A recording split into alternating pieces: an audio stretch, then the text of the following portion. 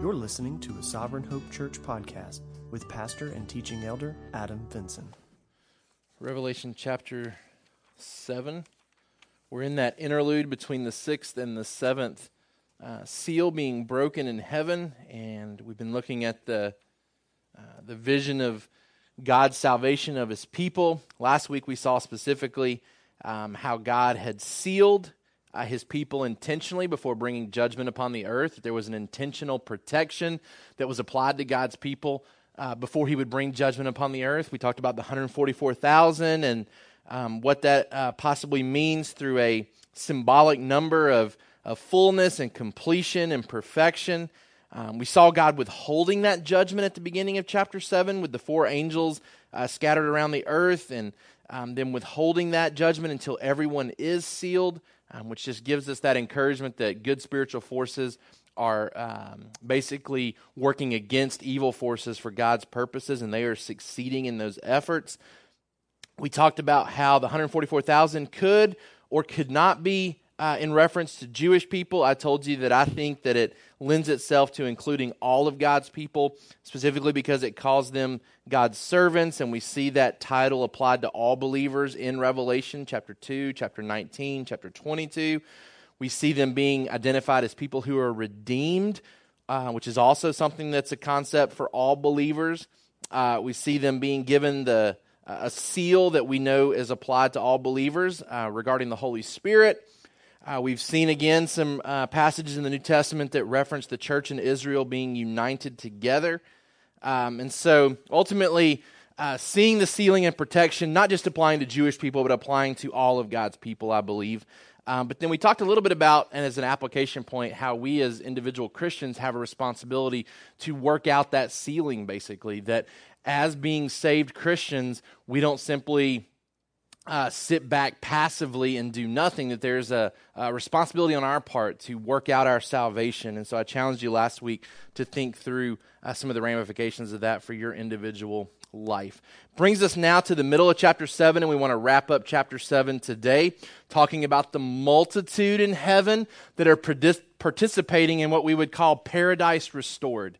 That basically Jesus comes and fixes everything, and a multitude of His creation gets to participate in that environment. And so if you're following along with us, you can follow along with notes in our Google Drive. I encourage you to pull those up if you want to, or to reference those later. But we'll begin reading in Revelation chapter 7, and in verse 9 it says, "And after this I looked, and behold, a great multitude that no one could number, from every nation, from all tribes and peoples and languages, standing before the throne and before the Lamb, clothed in white robes with palm branches in their hands, and crying out with a loud voice, 'Salvation belongs to our God who sits on the throne, and to the Lamb.' And all the angels were standing around the throne and around the elders and the four living creatures, and they fell on their faces before the throne and worshipped God, saying, 'Amen. Blessing and glory and wisdom and thanksgiving and honor and power and might be to our God forever and ever. Amen.' Then one of the elders addressed me, saying, 'Who are these clothed in white robes, and from where have they come?' I said to him, 'Sir, you know.' And he said to me, 'These are the ones coming out of the great tribulation. They have washed their robes and made them white in the blood of the Lamb. Therefore they are before the throne of God and serve Him day and night in His temple. And He who sits on the throne will shelter them with His presence. They shall hunger no more, neither thirst any more. The sun shall not strike them, nor any scorching heat. For the Lamb in the midst of the throne will be their shepherd, and He will guide them to springs of living water, and God will wipe away every tear from their eyes.'" It's interesting as you look at this chapter, you see a very Gentile type approach, I think, to seeing the people of God. You see people from every tribe, nation, and tongue. But what we're going to find that's so interesting, I think, to me, in understanding Jew, Gentile coming together, is that while John gets this vision of a heavy Gentile population in heaven, the things that he talks about them enjoying are prophecies that are given specifically to Israel. Jewish people promised certain things in the Old Testament about their restoration that we now see being enjoyed by Gentiles. And so I think, again, it's a nod to the idea that we're talking about a shepherd who comes to shepherd one sheep. In our discussion groups this morning, you read through John chapter 10. Hopefully you picked up on that part of what he communicated to the Jewish people, that he is a shepherd of a sheepfold where he has sheep from other folds that he is bringing into that fold, uniting them under one shepherd, one sheep, one shepherd.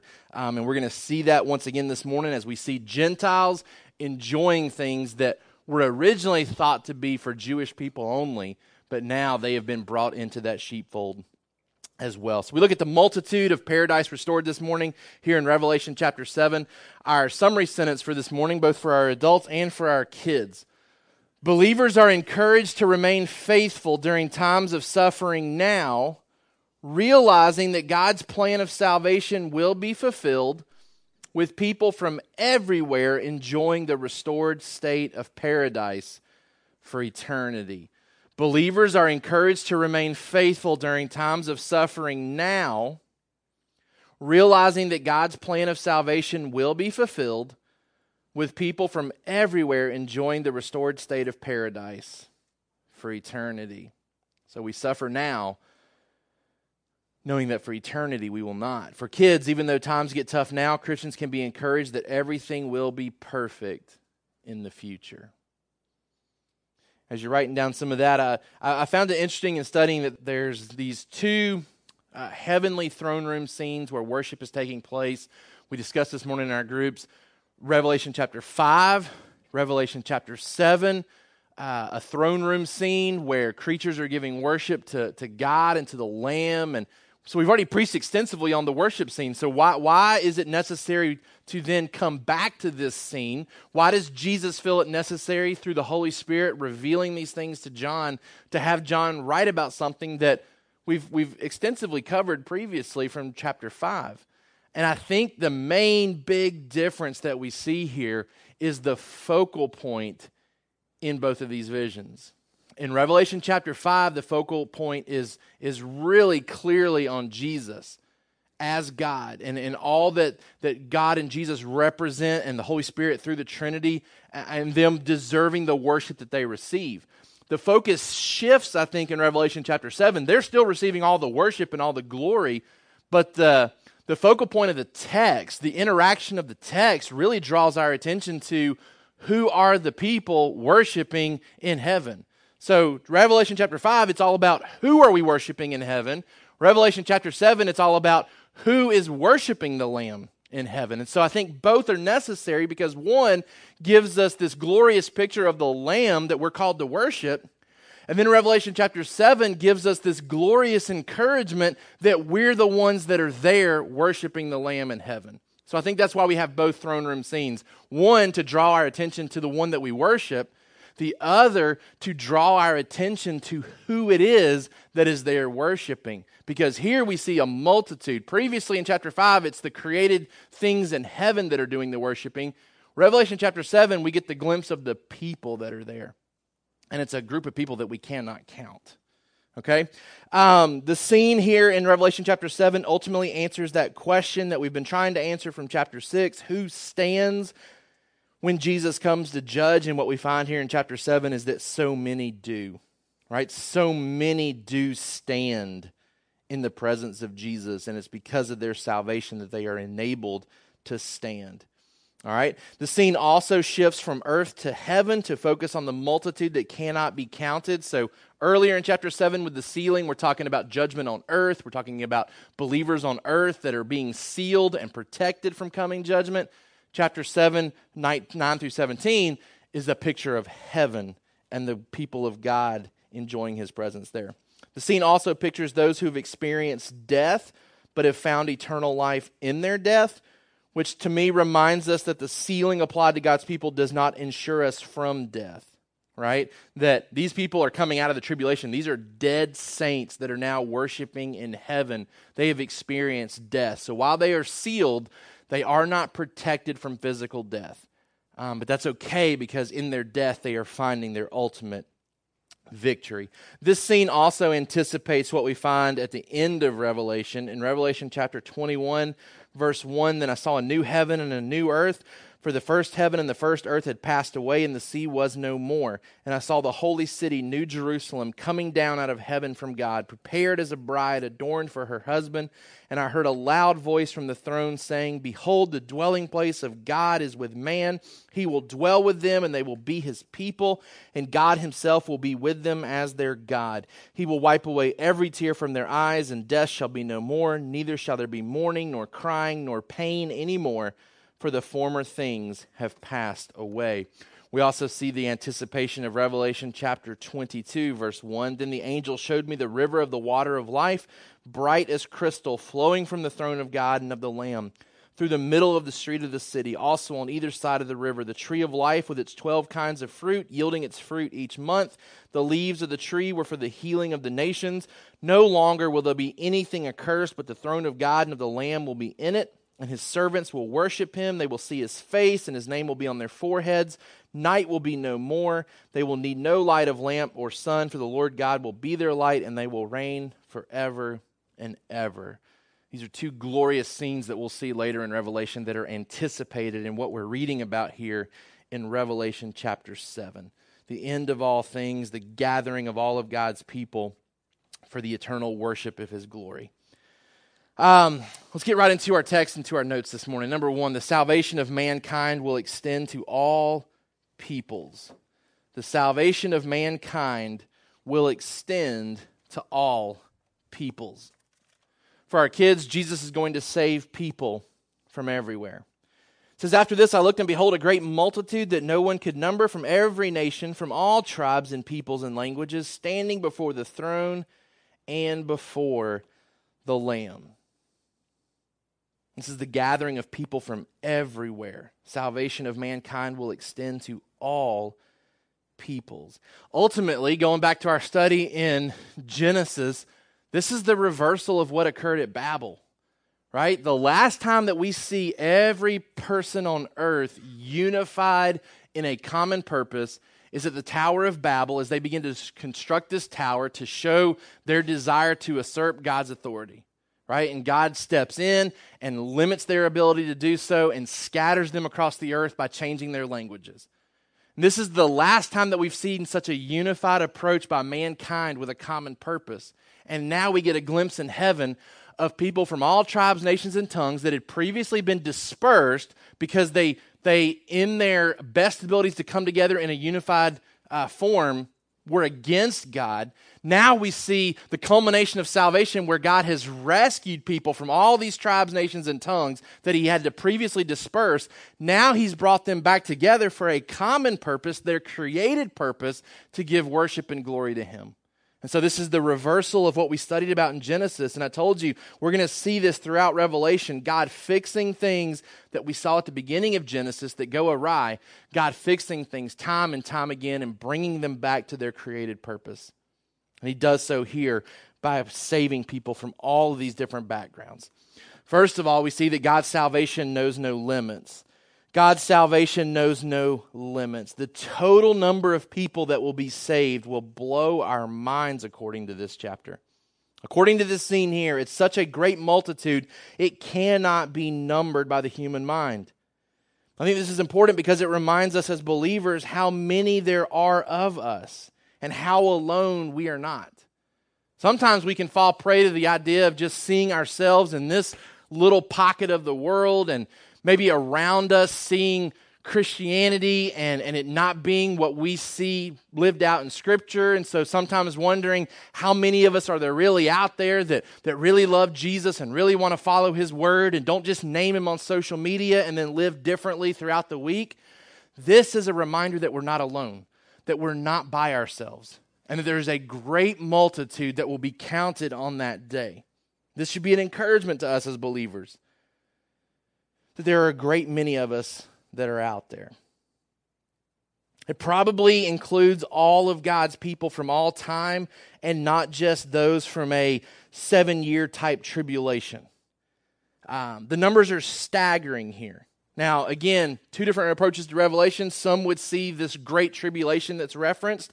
If you skip down to where the elder and John are talking about who are these people, the elder responds and says, these are the ones coming out of the Great Tribulation. So many would look at this passage and say this is a select group of people that get saved during the 7 years of tribulation when the Antichrist is running rampant on the earth. It's very hard for me to fit a multitude that can't be numbered into that level of thinking, because those that believe in a 7-year tribulation also believe that the Holy Spirit is not here on this earth, that it's an extremely difficult time to get saved, that those who really love Jesus were raptured away, and so all of a sudden you're going to have a multitude that can't be numbered get saved during the hardest time to get saved, according to them, on this planet. It's hard for me to wrap my mind around how that plays itself out without the Holy Spirit here to bring people to salvation when it's supposed to be a heavily Jewish-focused time. Because again, remember, the reason the rapture theory even birthed itself was around the idea that God keeps Gentiles and Jews separate in his eternal purposes, right? One shepherd, two folds is really the approach with that view. Okay? So this is supposed to be a time when Jewish people are getting saved by the masses. But what this seems to tell us is that the Gentiles are in a group that can't be numbered that come out of this great tribulation. I think this is in reference to people of all time coming through tribulation, especially those who come through a great tribulation. Now, I don't want to minimize the fact that Scripture emphasizes there is a time that when compared to other times, it's far greater in terms of persecution. Daniel chapter 7. And maybe we'll go through Daniel at some point after completing Revelation, because there's a lot of end-time prophecy there. Daniel chapter 12.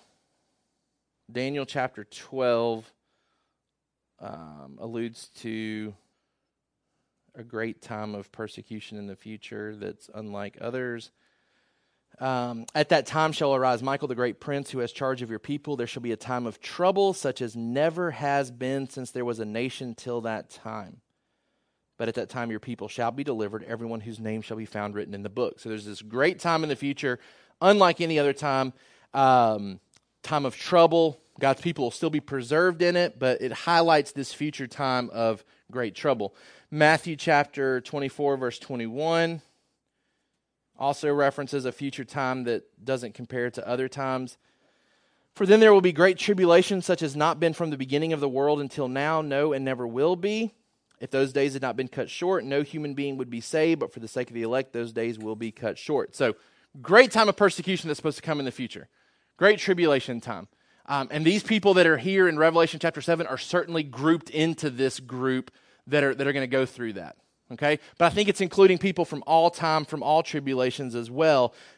Hebrews chapter 11, verses 32 through 40. Take some time to read that, because it talks about people in the Old Testament and some of the persecutions that they endured for their faith. And you'd be hard-pressed to tell them they're not included in this group, because they go through some really difficult stuff. People being killed in creative ways to simply make it harder on them in their death. And so I think this is an encouragement to the believers of God, especially to these churches that are reading this initially, that as persecution intensifies, as tribulation intensifies, there is hope on the other side of it. This is certainly a reminder that at some point the martyred number will be complete. Remember, Jesus says that it's not yet time for his return until those that are supposed to be killed are filled up. This is certainly the time when that has occurred.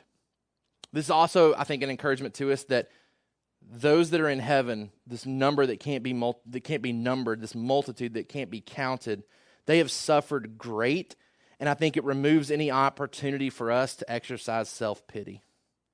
We aren't the only ones that have gone through difficult times, and we certainly don't have times that we've gone through that can even compare to some of the things that people will have gone through that join us here in this scene. Remember Elijah when he kind of claimed the card of self-pity when he says, I'm the only one who hasn't given myself to false gods.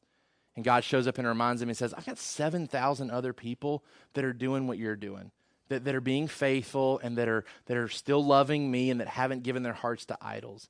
This again is a reminder to us, we're not by ourselves, we're not the only ones suffering, and in comparison to this great time that doesn't compare to any other time that we may not even go through, we certainly don't have any grounds for self-pity about the things that we've had to experience. God's salvation knows no limits. He is going to save so many people that can't be counted. Number two, God's salvation knows no boundaries. No boundaries. As the people are described here in heaven, they come from everywhere, every nation, every tribe, every people group, every language. They're all standing before the throne and before the Lamb. There are no boundaries known in God's salvation. There is no person who will be excluded based on background. No person who will be excluded based on background.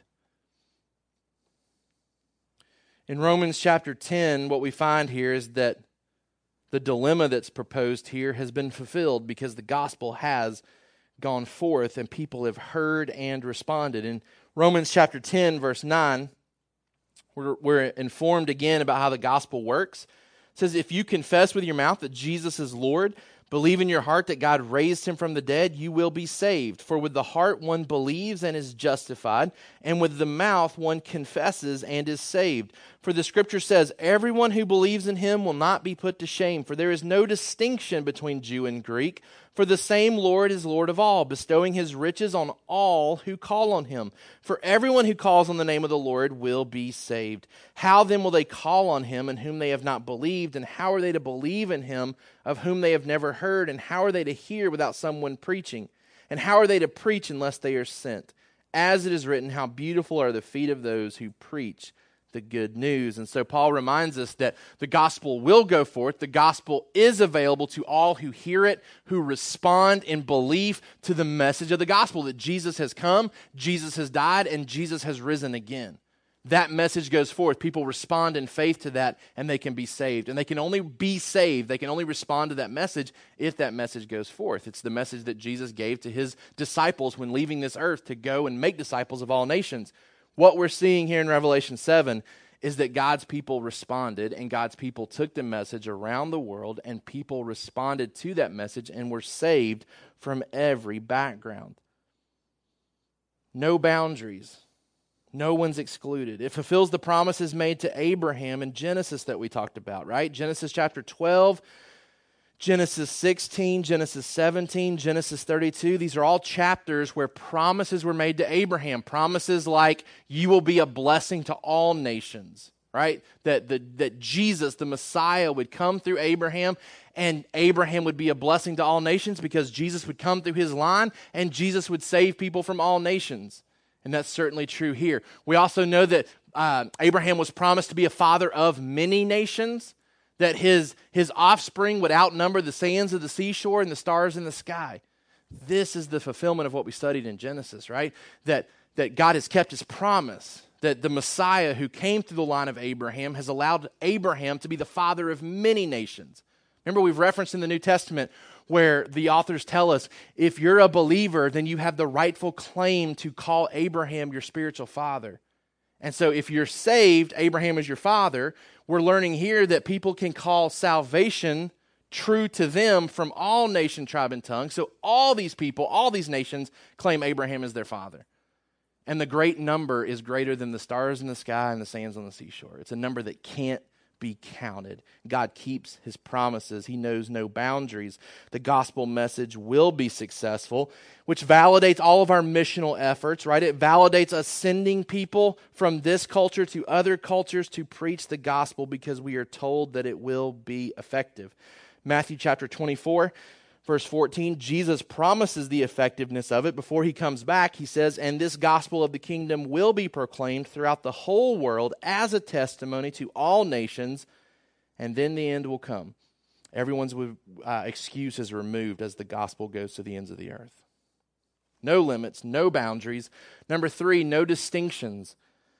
God's salvation knows no distinctions. You don't see in Revelation chapter 7 a pecking order of those who are more saved versus those who are less saved. There's no distinctions being made here as to who is in this group worshiping, right?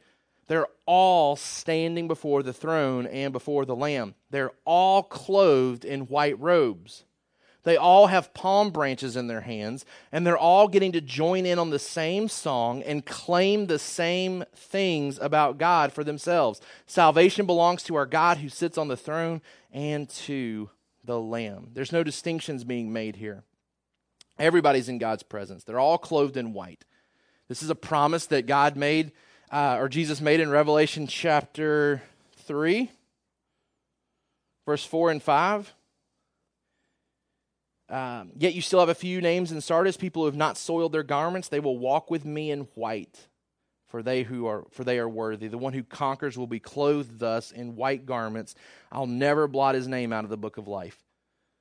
God's keeping his promises here. He's distributing white robes to these individuals who have been saved, who don't have to worry about their names being blotted out of a book. They've been preserved for all eternity. Draws attention to the fact that it's Jesus who ultimately saves us. It's he who, his blood has enabled us to be saved.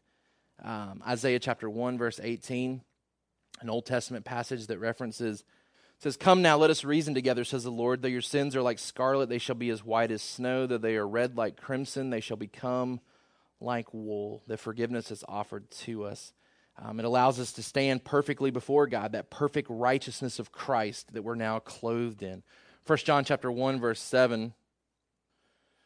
"But if we walk in the light as he is in the light, we have fellowship with one another, and the blood of Jesus, his Son, cleanses us from all sin." So there's no distinctions here. When we talk about salvation, we talk about being in heaven for eternity.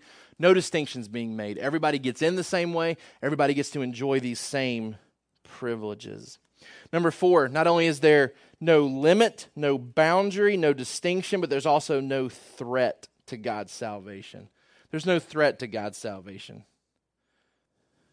As we continue to work through Revelation, we will see that the enemies will mount against the church and the deception will increase, and there will be such a desire to see the church and believers killed and extinguished, turned from their faith to God and love for instead the beast, the Antichrist, the great dragon. But what we find is that in their greatest efforts to stop the church, there is no real threat. When there's discussion about the identity, who are these people? These are the ones coming out of the great tribulation. The greatest efforts of the enemy cannot succeed because a multitude that cannot be numbered comes out of the tribulation and remains faithful to the Lamb. No threat. Number 5, no self-glory. No self-glory. Who gets to ultimately enjoy this? People that have been saved, but they are specifically described as those that have washed their robes and made them white in the blood of the Lamb. Now, previously in Revelation, we've seen white robes being given out, right? Just gifted to people. Here, John writes in such a way that reminds us that there is a personal responsibility here of washing your robes as white in the blood of the Lamb. And I think that's important because it reminds us that there is a participation by us as we turn to Christ in faith, right? Like we have to respond. Now that even that ability to respond is a gift of God through the Holy Spirit, where he changes our desires and renews our understanding, enlightens us, right? We call that, John Piper does a great job of describing this process in his book, Finally Awake. It's just not Finally Alive, where we come awake. Yeah, there we go. It's this regeneration where the Holy Spirit enlightens us and opens our mind to spiritual things that we've been blinded to. But there's this personal response, right? That the thief on the cross has to confess things. He turns to faith in Christ for his salvation. It's after he responds in faith that Jesus says, "You'll be with me in paradise." So there's this idea of us washing ourselves, or washing our robes in the blood of the Lamb. But I think what's so important here is that the cleansing element of this salvation is Jesus' blood and not their own. These people don't get saved because they died for Jesus. They're not washing their robes in their own blood, even though many of them will shed their own blood for the Lamb. These people are going to be persecuted for their faith. We may fall into a group of people that die one day because we name the name of Christ. But we will not be in heaven because we were willing to die for Jesus. We don't get into heaven by the shedding of our blood. It's his blood that was shed for us that washes us white as snow. So don't think for a second that these people get to enjoy these privileges because they were willing to die for Jesus and that their blood in some way gives them entrance to the kingdom. It's his blood that washes our garments white as snow. There's no self-glory here in our salvation. God gets all the glory. Everyone present has a clean robe based on the Lamb's blood. We see the Lamb's blood being emphasized all throughout Revelation. One that we haven't got to yet, Revelation chapter 12. Verse 11, they have conquered him by the blood of the Lamb and by the word of their testimony, for they love not their lives even unto death. Here we see the two being joined together. How do we know that we put our faith and trust in the blood of the Lamb? That we're willing to sacrifice our own blood. That we're willing to trust him so much that if he leads us into death, we will not waver in our faith. No self-glory. Everyone present is giving glory to Jesus. Man, I look forward to the day when I can turn to somebody and somebody can say, I'm a Christian, and they worship Jesus. Because that's what you get here in this scene, is that everybody is as serious as the person next to them about Jesus and his glory. You don't have to worry about being in the fellowship of people claiming to be Christians, and you're trying to figure out, why are you doing what you're doing then? Right? Like all that's removed finally. Everyone present here is giving glory to Jesus. There's no question about the seriousness of one's faith. Everyone's on the same page. Man, I look forward to that day. I look forward to that way when I can turn to somebody and know that they desire to serve him as much as I do. And I look forward to the day where my desires are far greater than they are right now. But I look forward to the day where we're all on the same page and we all love Jesus equally and we all want to give him glory equally and we're all saying no to sin because sin has been removed and it's no longer a temptation. What a beautiful picture of God rescuing his people and uniting us to one purpose. The main point here, I think, of this section, there is unity amongst God's people as we will all suffer as a result of salvation, but we will all worship forever before the throne. So there's unity that's described here. God's bringing together a group of people that have all suffered as a result of their salvation. And there will be different degrees and levels of suffering, but we are reminded that we will all worship forever before the throne. For our kids, all Christians will worship Jesus together one day. Unity. God rescuing people from everywhere for one purpose, one goal. To unite them in worship for him. So we see that being pictured as all these people before the throne of God, clothed in white robes, palm branches, crying out with a loud voice, salvation belongs to our God. All the angels were standing around the throne and around the elders and the four living creatures. They fell on their faces before the throne and worshiped God, saying, Amen, blessing, glory, wisdom, thanksgiving, honor, power, might be to our God forever and ever. Amen. It's not just us that have been saved from our sin that are worshiping. Remember, the Bible talks about angels rejoicing when people get saved. It talks about angels looking on in great curiosity about the gospel and its unfoldings. And so the angels are worshiping, not because they've been saved in the same way we have. They're just simply worshiping God and glorying in God as he's telling this story before them. And they get to see the unfolding of this story, and they give great credit and due to him for what he has accomplished.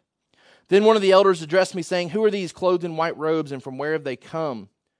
It's a question meant to cause John to ask it if John wasn't asking it, right? Here's the correct question to be asking, John. Remember, we've talked about when you come to Revelation, it's got answers for us if we ask the right questions. Here, the elder tells John, here's the right question to be asking, John. Who are these people? Who are these people that are standing here? John basically says, I don't know, by saying, you're the one that would have the answer. And he says to me, these are the ones coming out of the great tribulation. They've washed their robes, made them white in the blood of the Lamb. That brings us to verse 15. It says, Therefore they are before the throne of God. They serve him day and night in his temple. He who sits on the throne will shelter them with his presence. They'll hunger no more, thirst no more. Sun shall not strike them, nor any scorching heat. For the Lamb in the midst of the throne will be their shepherd. He will guide them to springs of living water, and God will wipe away every tear from their eyes. So number 2, the restoration of creation will remove all sinful effects. So the salvation of mankind will extend to all peoples, and the restoration of creation will remove all sinful effects. For our kids, Jesus will fix everything affected by sin. It says these people are washed in the blood of Jesus. They're before the throne of God. They serve him day and night in his temple. First thing I want us to see here is that when God restores creation and removes the sinful effects, he also removes the toil. Specifically, I think the toil of work. It says that at this time, we will serve him day and night in his temple. At this point, I think labor stops being hard once again, because I can't think of anything right now that I would want to do day and night, right? I can't think of anything that would bring me great joy to do it day and night. But here we are told that we will be restored to a state where serving God is something that we do day and night. Theoretically, if there was a day and night, because we'll learn later in Revelation, there's not really a night. There's not really a day. We don't think in those terms anymore in the future. But if there were such a day and night, we would be serving Jesus day and night. I think there's great joy in the service that we'll be brought to. I think there's great purpose in our work once again.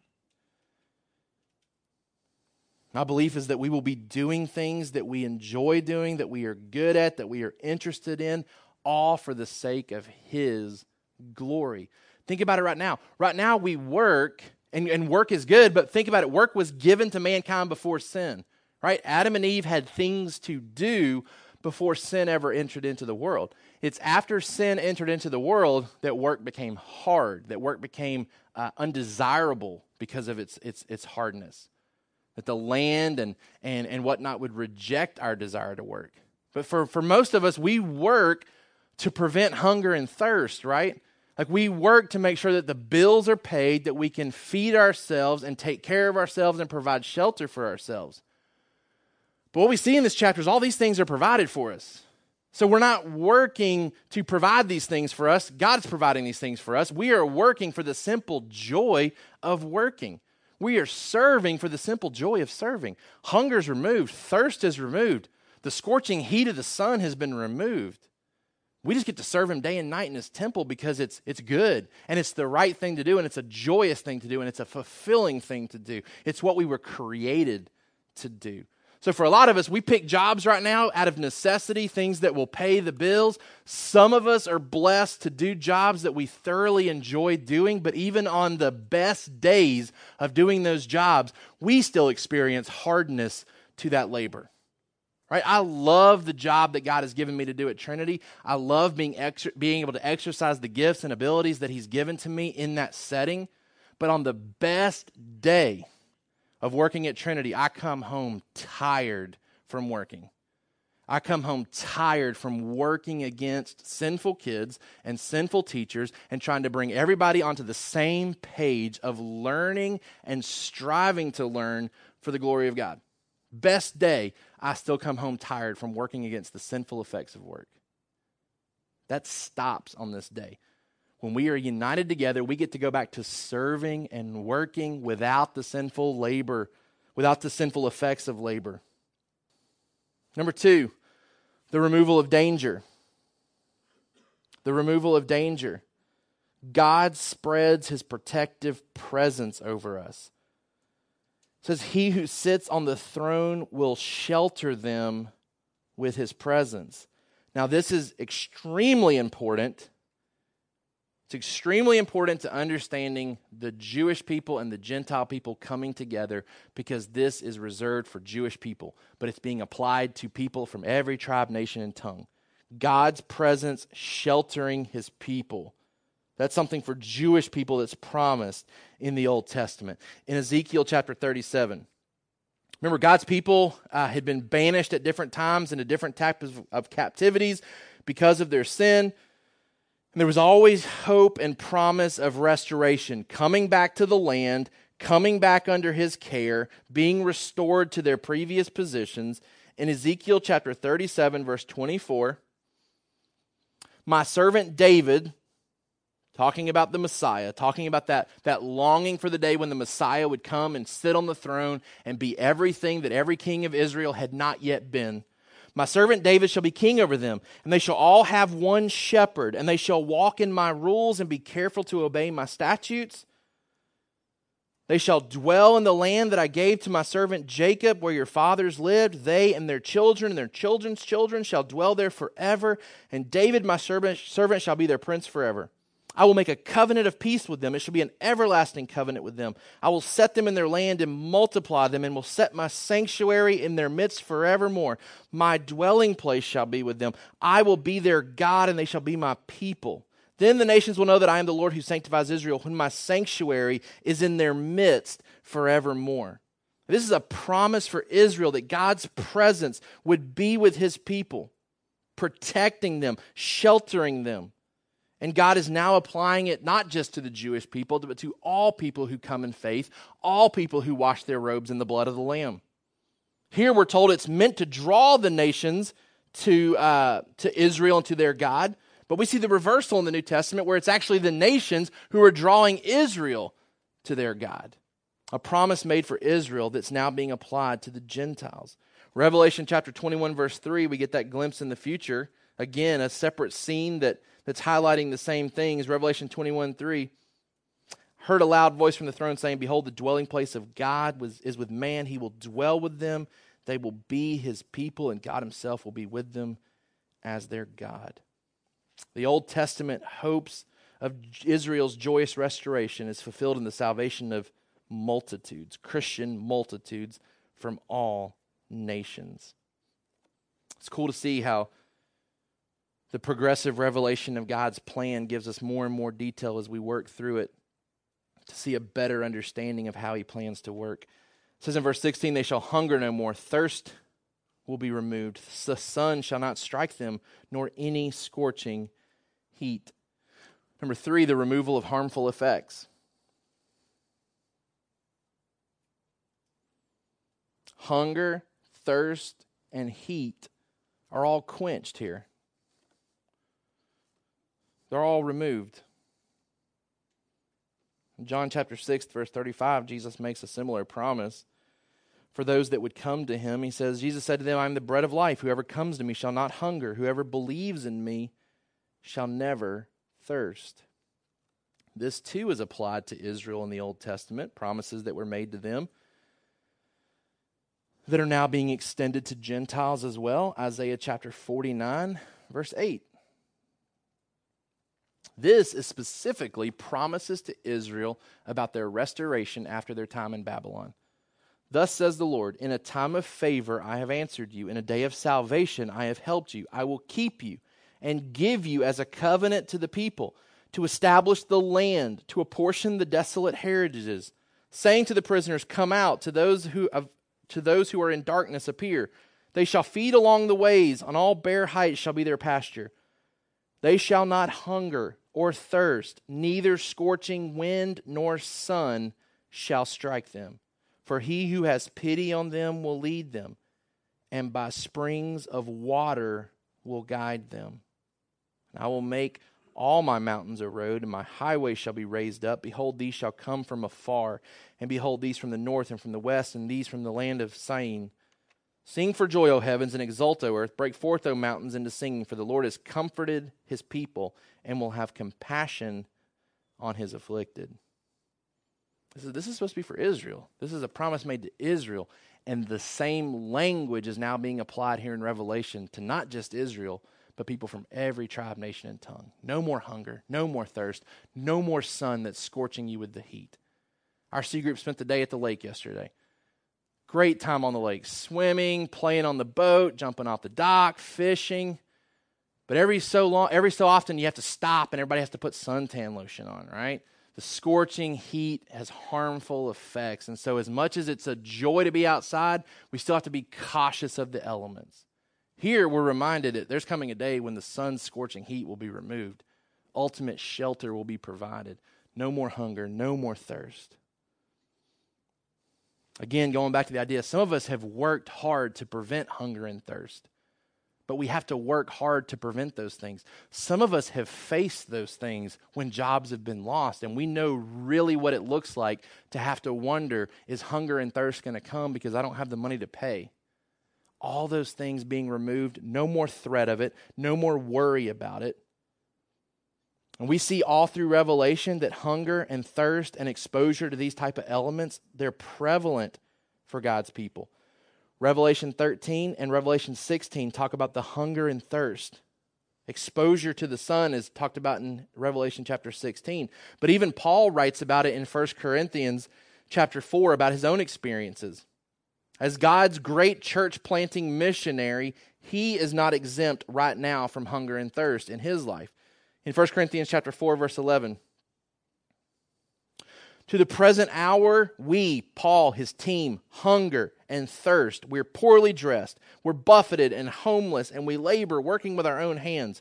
When reviled, we bless. When persecuted, we endure. When slandered, we entreat. We have become and are still like the scum of the world, the refuse of all things.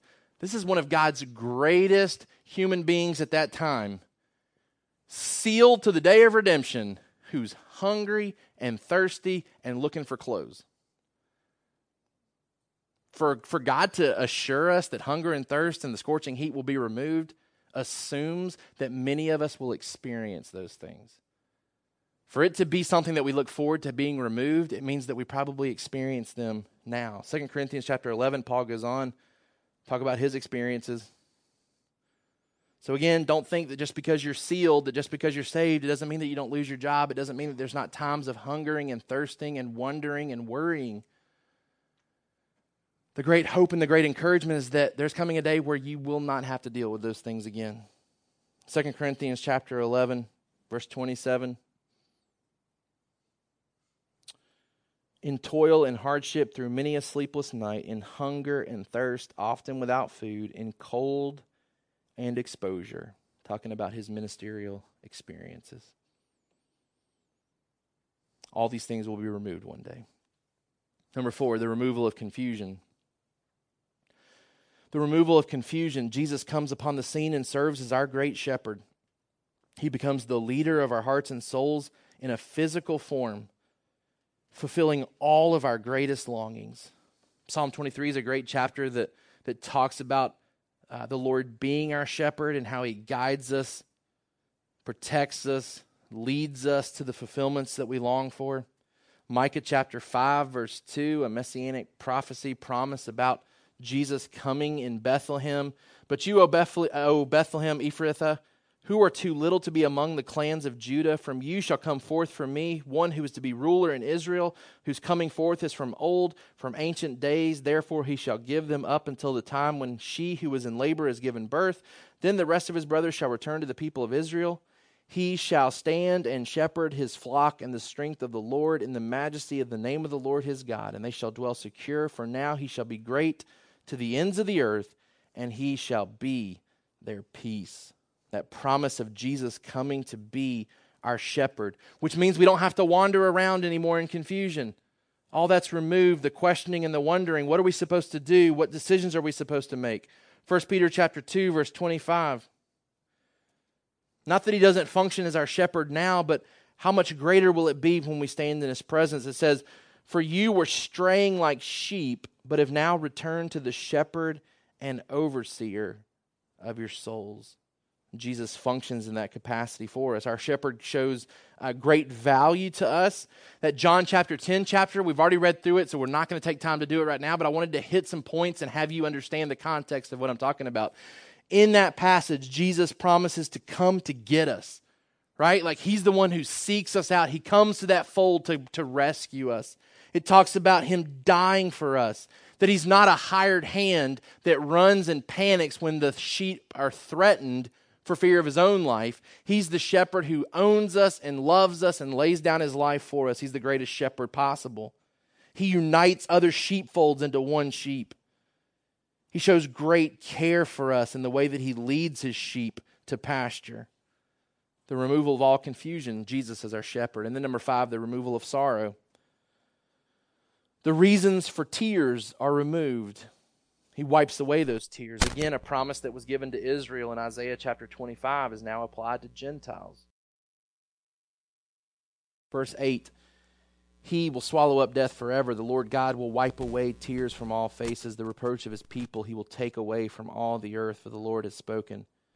It will be said on that day, Behold, this is our God. We have waited for Him, that He might save us. This is the Lord. We have waited for Him. Let us be glad and rejoice in His salvation.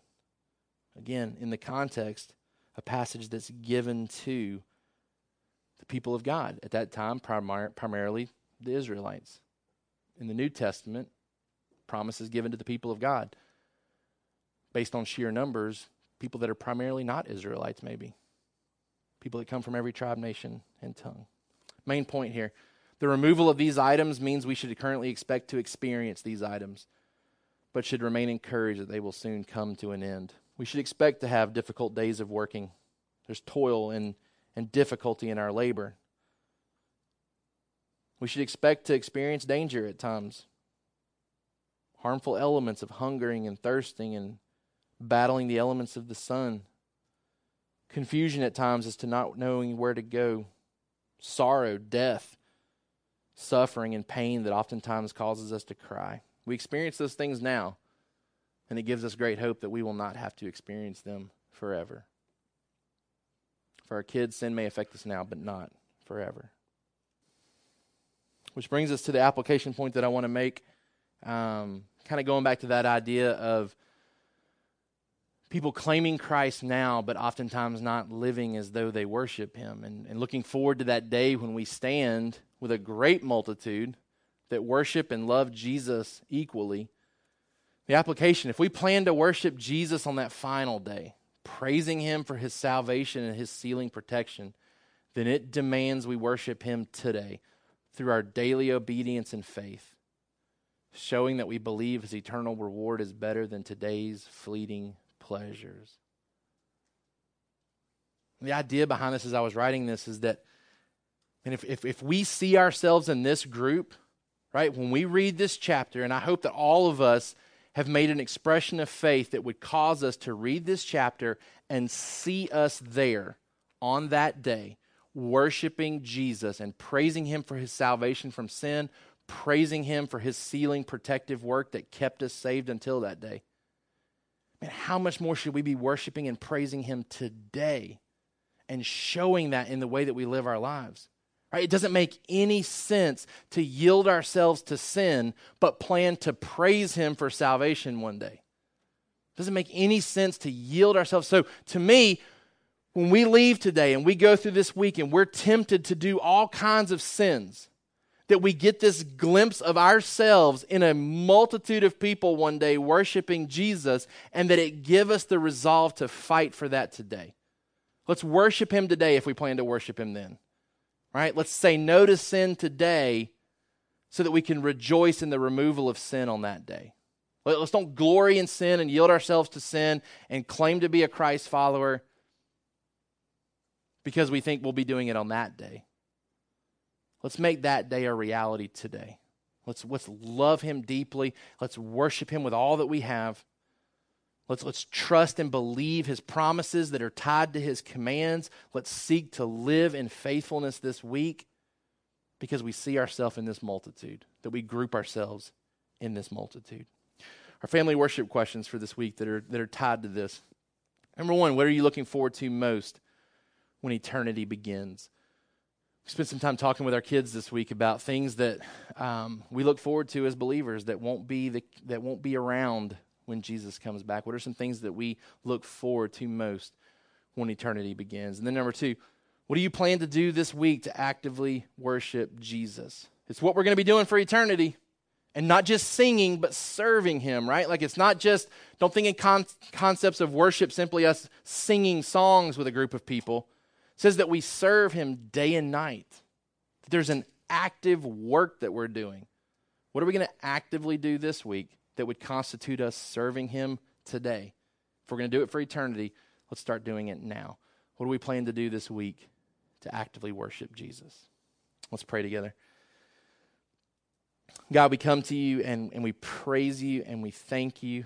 And those words are not even appropriate enough to express the gratitude that we want to have for the salvation that you've given to us. Lord, we know that if it weren't for you, we would certainly give ourselves to any and every deception that comes our way. That if it weren't for you and your love for the elect, the great deception would certainly eat every one of us up, and we would yield ourselves to the things of this world.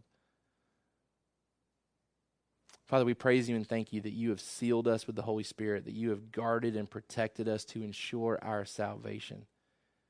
And Father, we're thankful that you give us a glimpse of the future where we are standing with so many others who have gone through similar things that we've gone through, many that will have gone through things greater than we've gone through.